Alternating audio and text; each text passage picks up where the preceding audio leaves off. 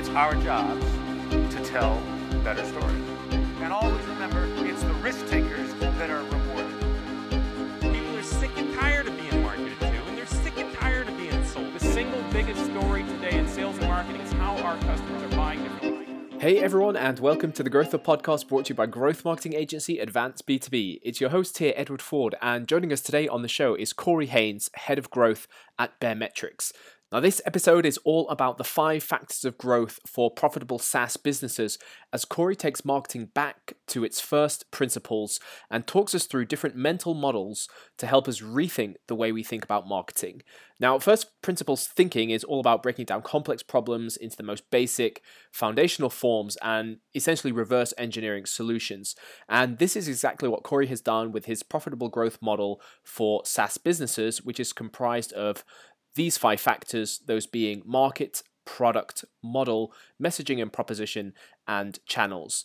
We explore these one at a time before Corey talks us through how he and the Baremetrics team applied this model and first principles thinking to the growth of their own business. And of course, make sure you stay tuned to the end of the episode where Corey takes on our Fast 5 challenge. So here is episode number 41 of the Growth Hub podcast with Corey Haines, Head of Growth at Baremetrics. Welcome to another episode of the Growth Hub podcast, and it's my pleasure to welcome Corey Haines to the show, Head of Growth at Baremetrics. So, Corey, thank you so much for joining us today here on the Growth Hub podcast. Yeah, thanks so much. Excited to be here. Yeah, really looking forward to this one. And today we're talking about the 5 factors of growth for profitable SaaS businesses, those being market, product, model, messaging and proposition, and channels. But I think before we actually jump into those, how did you identify these as being the 5 factors of growth in the first place? Yeah, that's a good question. I think it really started with my own experience heading up growth at Baremetrics. So I've been with Baremetrics for the last year, and when I started, I was really just trying to do an audit of kind of like the current state of things, and then break down what are the levers that I can pull. And so I'd gotten really into mental models, which is another rabbit hole we could probably go down another time, and essentially tried to conceptualize, what are all the things that I can do, and really what's the most fundamental things I can do and look at to see everything as a whole. And Elon Musk, there's always got to be Elon Musk reference in a podcast. He talks about when he was starting, Tesla, SpaceX, Solar City, all these really innovative companies, how he started with first principles. And so it's basically a mental model where you break something down into its most fundamental, foundational elements, and then you can use that to essentially reconstruct it into something better than it was before. So we made, the luxury electric car, the reusable rockets at a fraction of the cost, et cetera. So I was trying to think, what are the absolutely necessary factors for growth if you removed everything else from the equation? And I just found that these 5 were the most absolutely necessary factors, because without any one of them, growth wouldn't be possible. It's not capital, right? Because even bootstrapped or barely profitable companies have grown into huge, massive businesses. It's not talent, because people come and go all the time. Co-founders leave, et cetera. So these 5, the market, product, model, et cetera, are sort of the basic ingredients, if you will, that you need for the recipe to work. Without any of them, they don't. It's sort of like an interdependent system is the way I like to describe it.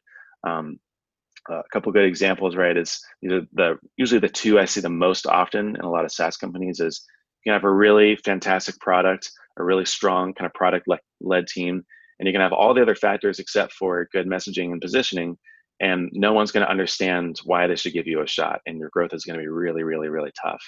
Or you could have a really fantastic product and a super compelling story, but you're monetizing customers the wrong way. Like you might be using per user based pricing when in actuality that doesn't make any sense for you. And so that's going to stunt your growth as well. So basically you can kind of stress test, like, what are all the things that I need? And if you remove any one of those 5, then you're going to find it's not going to happen. And so you need those 5 for growth to really get rolling, and have them all working in conjunction with each other too. Yeah, I love it. So we're going back to first principles of marketing and growth here. I love it. And so to start, let's dig into factor 1. So this is the market. So why does growth start with customer research and an understanding of market conditions? I heard the other day, super good. Well, I forget who it was. Otherwise, I'd give them credit. But it said hobbies start with an idea, businesses start with a customer. And it's hard, like sometimes we forget, but a business doesn't exist without a customer. It doesn't exist without any customers to buy the thing that you provide, whether it's a product or a service or any sort of blend of the two. And it matters who that customer is as well. Sahil of Gumroad, he talks about how you have to choose the right market, and that most of growth is actually pretty dependent on the growth or the size of your market. And I think that's actually a lot more true than a lot of companies realize. So think about who your customer is, how many of them are there, what's their budget like, how do they buy things, are there more people like them every year, or are there less people like them every year? And also get to know everything you possibly can about who that customer is, right? So don't just, oh, here's my total addressable market, and it's businesses with these kind of firmographics or people with these kind of demographics and these job titles. Get really into details about who those people actually are and get to know them on a personal basis. Something that I've been thinking a lot about recently is how there's basically two types of companies that I've noticed and that I talk to. There's one, the companies who guess, and two, the companies who do customer research. And guessing is not a good strategy, right? It's kind of a recipe for disaster. You don't want to be doing that. And your customers will tell you everything you want to know if you just know how to ask. So talk to them. Sit down one-on-one over a video chat. Have a list of questions in front of you, but keep it conversational. Research them, survey them. And then you also always have the option to go into new markets. You can go up market into bigger businesses, you can go down market into smaller businesses, to the side to other types of businesses as well. But you can't ignore the market that you're targeting. It's really important. In fact, my friends over at Growth and Convert, I know this reference, Benji and Davis said that they said that the hard part about product market fit isn't the product, it's the market. I think that's really true, or more true than we think.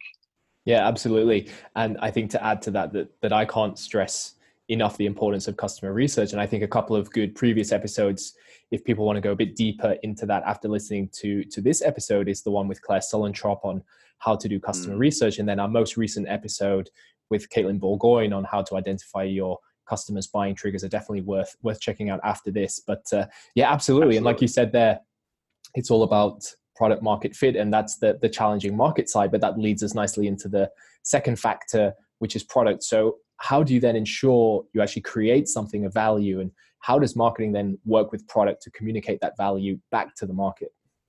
Yeah, so I'll start with, why don't we start with creating something of value first? I think we can all hopefully agree that you can't have a crap product, right? Hopefully I can say crap on the podcast, but you can say crap. I think it was April Dunford, who we'll also talk about later. She said you can't polish a turd, which I think is amazing. But I think, contrary to what a lot of marketers think, you can have a say on the product roadmap. And especially with all the customer research that you're doing and competitive analysis, kind of keeping a finger on how people are reacting to things. You should be advocating on behalf of your customers and potential customers too.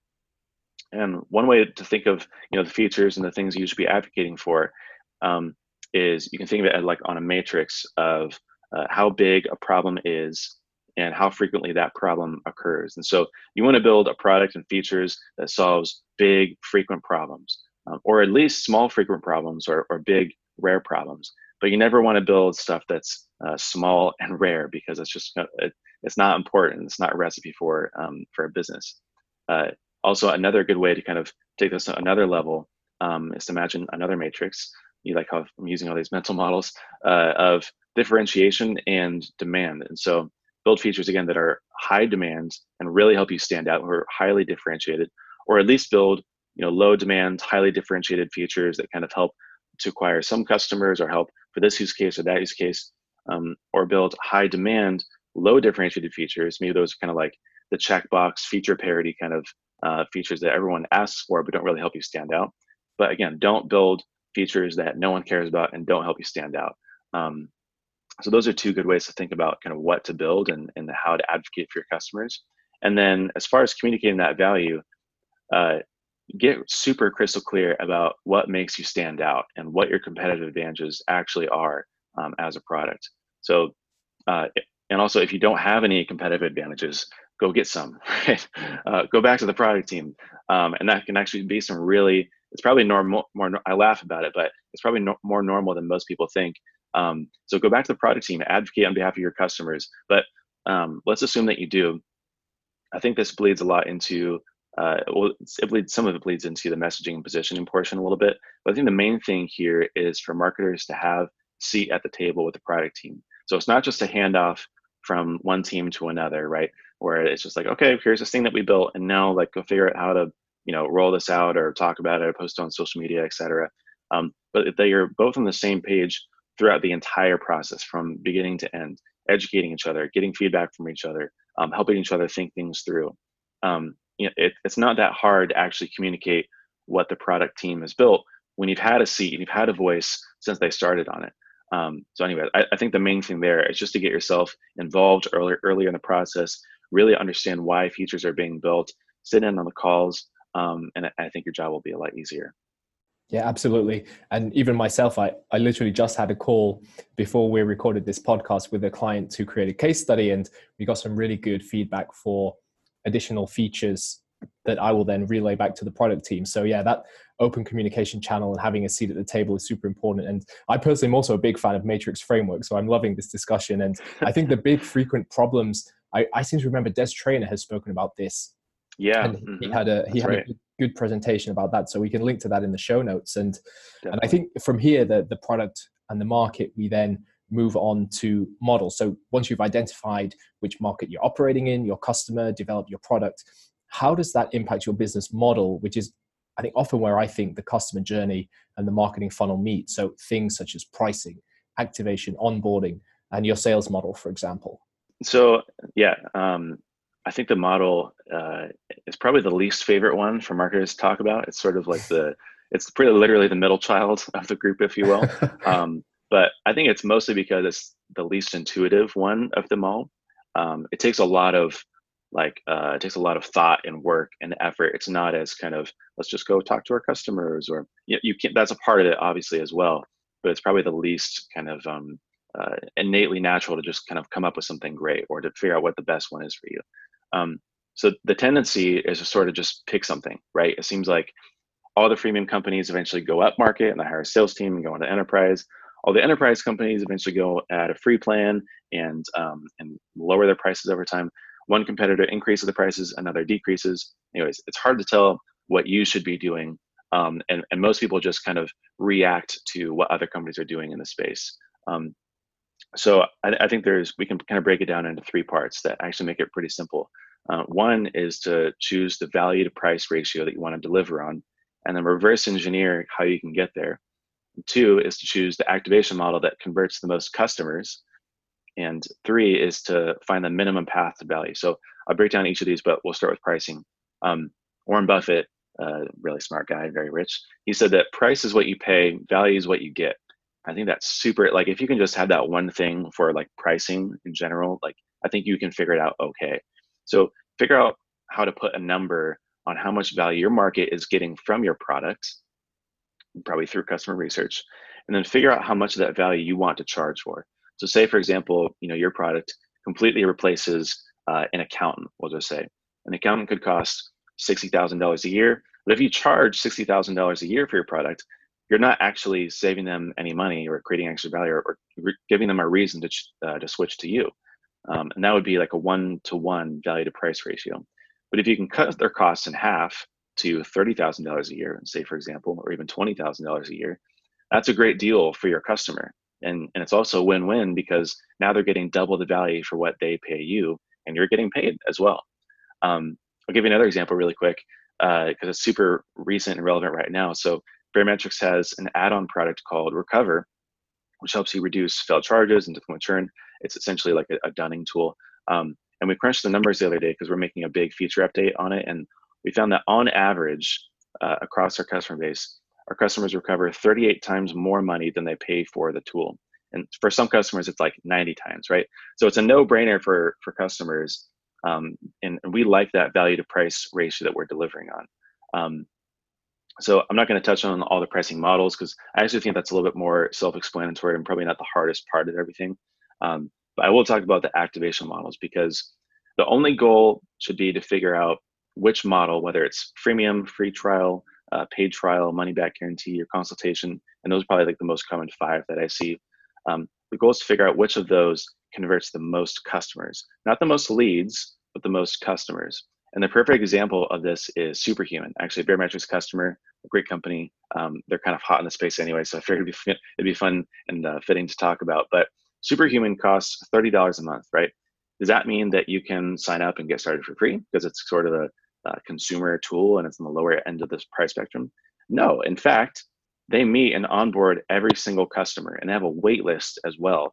And you have to kind of like fight and claw your way up the wait list just to get someone to meet with you so you can start paying for their product, because that's what they've found converts the most customers. Now, they also do have an enormous wait list, which you can kind of classify as like a lead, but that's what they found converts the most customers, and also converts them into customers that stay for a long time too, right? They're not just turning out after a month because like, it's just an email client, I'm going to do something else, but they're really educating you on here's how you use it, here are the keyword shortcuts.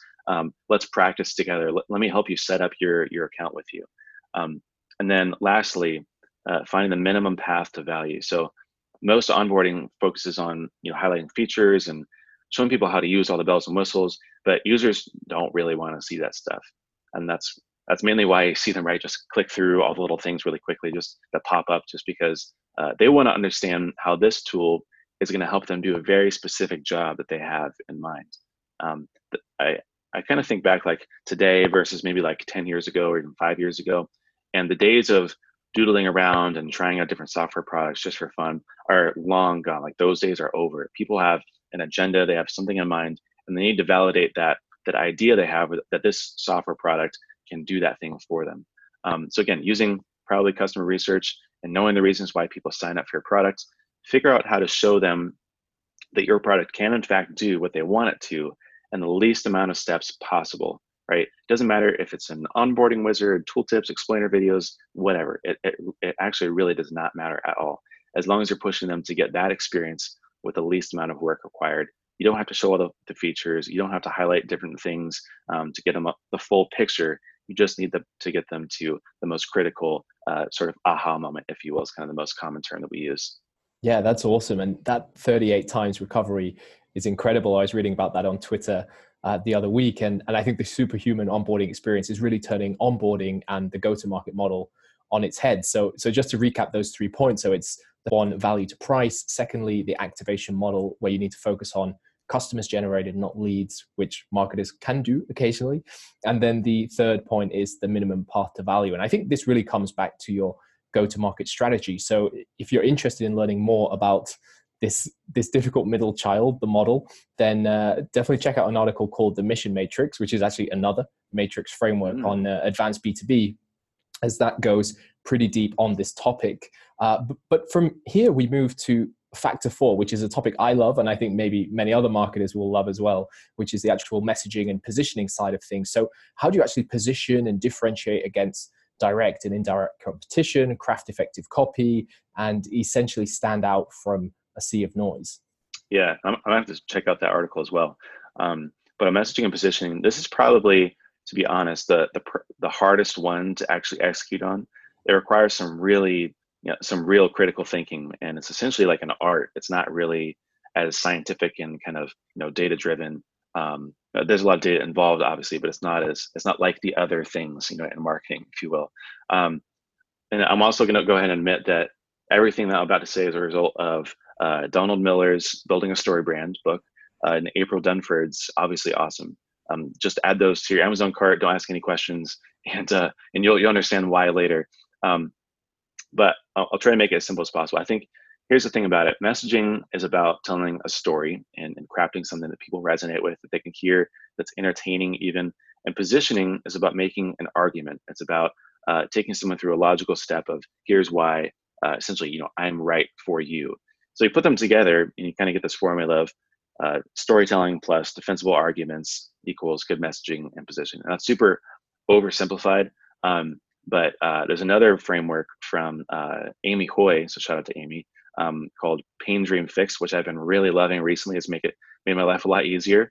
And it really helps you kind of loop these two things together and tell a story with these defensible arguments. So basically, you start with the pains, the problems that people encounter. You empathize with what they're experiencing and especially prove that you understand where they are and what they're going through.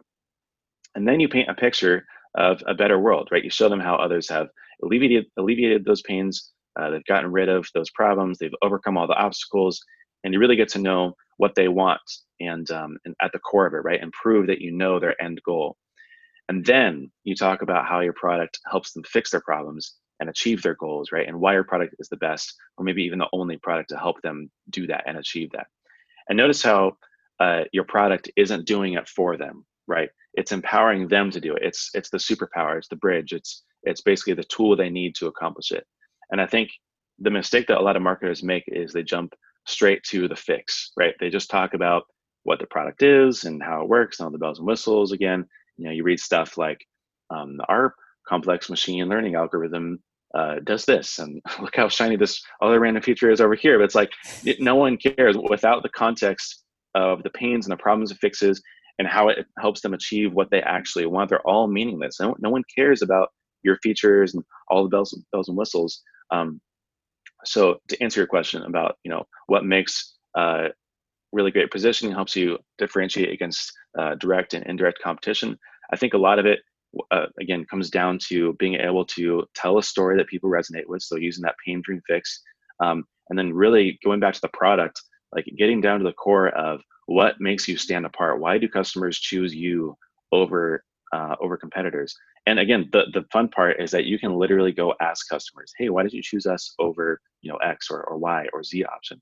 Or even why did you choose us over doing it yourself, or hiring it out to someone else to do manually, or outsourcing it maybe to an agency or some sort of virtual assistant service possibly as well. And if you can really get crystal clear on what are the unique things that you come to market with, and then who cares about those things as well, and communicate that in a story with a defensible argument of here's why we are the best solution for you to help you achieve your goals and fix your pains. I think that it can be a really nice combination for you and do a lot of work. Yeah, absolutely. And I think in building a story brand, this is where the author talked about the customer being the hero, the protagonist of the story. So the Luke Skywalker, and you as a company are just the advisor, the Yoda, and their big challenge is the sort of Darth Vader out there. So yeah, this is great. And of course, we're huge fans of April as well. We had her on the show earlier, so go listen to her episode on positioning after this, and check out her book as well. And yeah, I think this is definitely challenging, but there's a lot of opportunity there for marketers to really think critically about your positioning and your messaging. And I think it's at times overlooked as well in terms of an actual factor of growth. So yeah, super good. And I think then this leads us on nicely to the fifth and final factor, which is channels. And now I think we're getting a little more tactical. So how do you then actually identify unique and effective channels for your own growth and as a way to actually build up your competitive moats? Yeah, I'm going to sound like a broken record here, but customer research really is a super effective way to find channels and ideas that you probably never would have thought of otherwise. But I can't really talk about that because that's going to really depend on you and your business. So just sit down with them, ask them questions. Like what are the blogs that you read and the podcasts that you listen to, the websites that you go to often? Who do you trust in your industry, and who do you go to for help? What kind of topics and things do you wish that more people talked about in your space that would really help you with your job? How do you go search for things? How do you make a decision? Tell me about the last time that you bought a new software tool. Why did you need it? How did you come to it? Who was involved in the process? So that's going to all kind of depend on you. But as far as thinking a little bit more strategically about finding channels that work for you, what I encourage people to do is not just think of channels as sort of engine that you just keep kind of fueling, but to think of it as a competitive moat it's like kind of like this wall, or this literally like a water moat or channel that you put in between you and all the other competitors. And because it's one thing to have a channel that works well for you, but it's another to have, or to make it really hard for anyone else to be successful with that channel as well. So I'll give you a couple examples. Baremetrics has really taken advantage of and helped facilitate the open startups movement, right? We own transparency. We own the phrase, the idea behind it, the thought. We own basically, we're kind of like one of the, I guess, like one of the leaders, one of the helpers for this community of people who are all about sharing metrics openly and sharing company culture openly and being transparent, right? And you can't just copy that and have the same success again. In fact, if you did, you'd probably make yourself look really bad, because that's a Baremetrics thing. Another really interesting example is with Drift, with their Seeking Wisdom podcast, which I think personally was probably one of the biggest like catalysts for them in getting out to market and becoming a bigger brand and gaining a lot of customers, because it was really successful also, but also, it's just about two guys talking about self-improvement and career opportunities, and it unlocked so many other opportunities for them and gave them the name and recognition that they needed to be successful in other channels as well. And sure, you can make another podcast too. In fact, I encourage more people to make podcasts, but you're never going to replicate Seeking Wisdom specifically. And one more example is a tool called FOMO, which helps you incorporate more social proof into your marketing. And they've produced over 80 case studies with their customers. That might be like a world record, to be honest, because I don't know any other company that has 80 case studies with their customers. And that's also something, sure, you could go out and make 80 case studies with your customers, but that's something that's really unique to them, especially because obviously they're a social proof tool, right? And the common thread that you'll notice between all these kind of channels and ideas is that they're born out of company values. It's more like value-driven marketing than it is, data-driven marketing or insight-driven marketing or product-led marketing. Transparency, right, has been huge for the Baremetrics and for the open startups, including our own. And it's actually one of our highest converting pages. Like all those pages, the open startups work really, really, really well for us. The Drift guys, right, they're all about self-improvement and challenging yourself.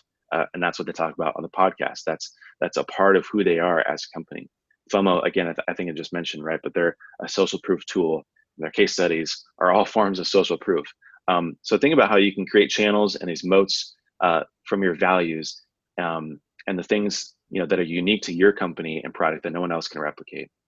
Yeah, absolutely. This is great. And I think it's awesome that we closed the loop here with customer research, which is of course where you started with the first factor on the market. And I think this whole model is fantastic, and it really communicates, I think, the importance of brand, since that really spans all 5 factors. You need to understand your market and customers, deliver a great product experience that solves a big pain point, build a seamless customer journey across all touch points from awareness to retention, and have a clear position with a distinct brand voice, own certain channels, and have a unique approach to marketing. So I think this is a really great way to emphasize the importance of brand, particularly now in SaaS and B2B. And so from here, I would love to hear, like, how have you actually leveraged this framework and these 5 factors at Baremetrics, and how have they impacted what you're doing in terms of marketing, sales, and growth? Yeah, it's a great question.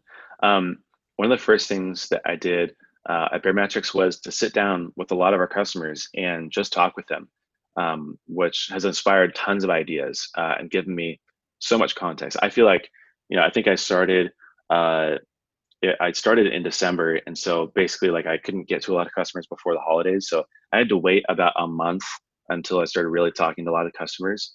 And immediately after I talked to like 3 customers, I feel like I knew, like, there was just so much conviction and there was so much insight that was just unlocked, even from 3 conversations with people. It gave me all the context I needed to really start thinking about stuff and give me the confidence, to start kind of doing some brainstorming. But another part of that market piece as well is that, since Baremetrics is really reliant on a payment processor and basically a data source, like Stripe, for example, to grab the data, we can grow by building new integrations and expanding into new markets too, right? And so that's also another thing. Think about kind of your market and what are the kind of the dependencies so that you can figure out how to go and grow in your market as well and expand into new territories, new types of businesses as well. And so that's been a really key strategy for us this year, is releasing new integrations and partnering up with other companies too. And so that's going to continue to be a big, it has worked for us really well, and it's going to continue to work for us. For the product, we're just going to continue to build more tools and expand our product offering for our customers. We have, like I said, a few add-on products that are really key to creating more value for our customers and subsequently increasing our average revenue per customer. And so you can kind of think, like, do I go get more customers and innovate for those new customers and attract, build the things that they want, or do I just keep building for my existing customer base and keep innovating for them and building them new tools that they need? And that's kind of where we're sitting. That's kind of, I think, what's going to work really well for us. We've got cancellation insights as well, which is a tool that helps you really with customer research, but it's an exit survey kind of tool, basically where someone goes to cancel, they can select a reason and give some context into why they're canceling. And then you can also automate some emails back to them, personalized based on the reason why they said they canceled, try to win them back, or maybe learn more about why they canceled them. And so for the product, we're just going to continue to keep building for our current customer base. For the model, one of the things that we did when I first started, kind of the next, like, first big project probably was redesign the onboarding wizard, which has been immensely valuable because it hadn't been updated in a couple years probably, but it also didn't do a great job of really holding someone's hand and setting the right expectations up front as well. And so redesign that has been really important, but we're also incorporating a lot of other ways to sort of start our conversation with trialing users, whether it's offering a demo for a 15% lifetime discount if they just sit down with us and kind of walk through things together.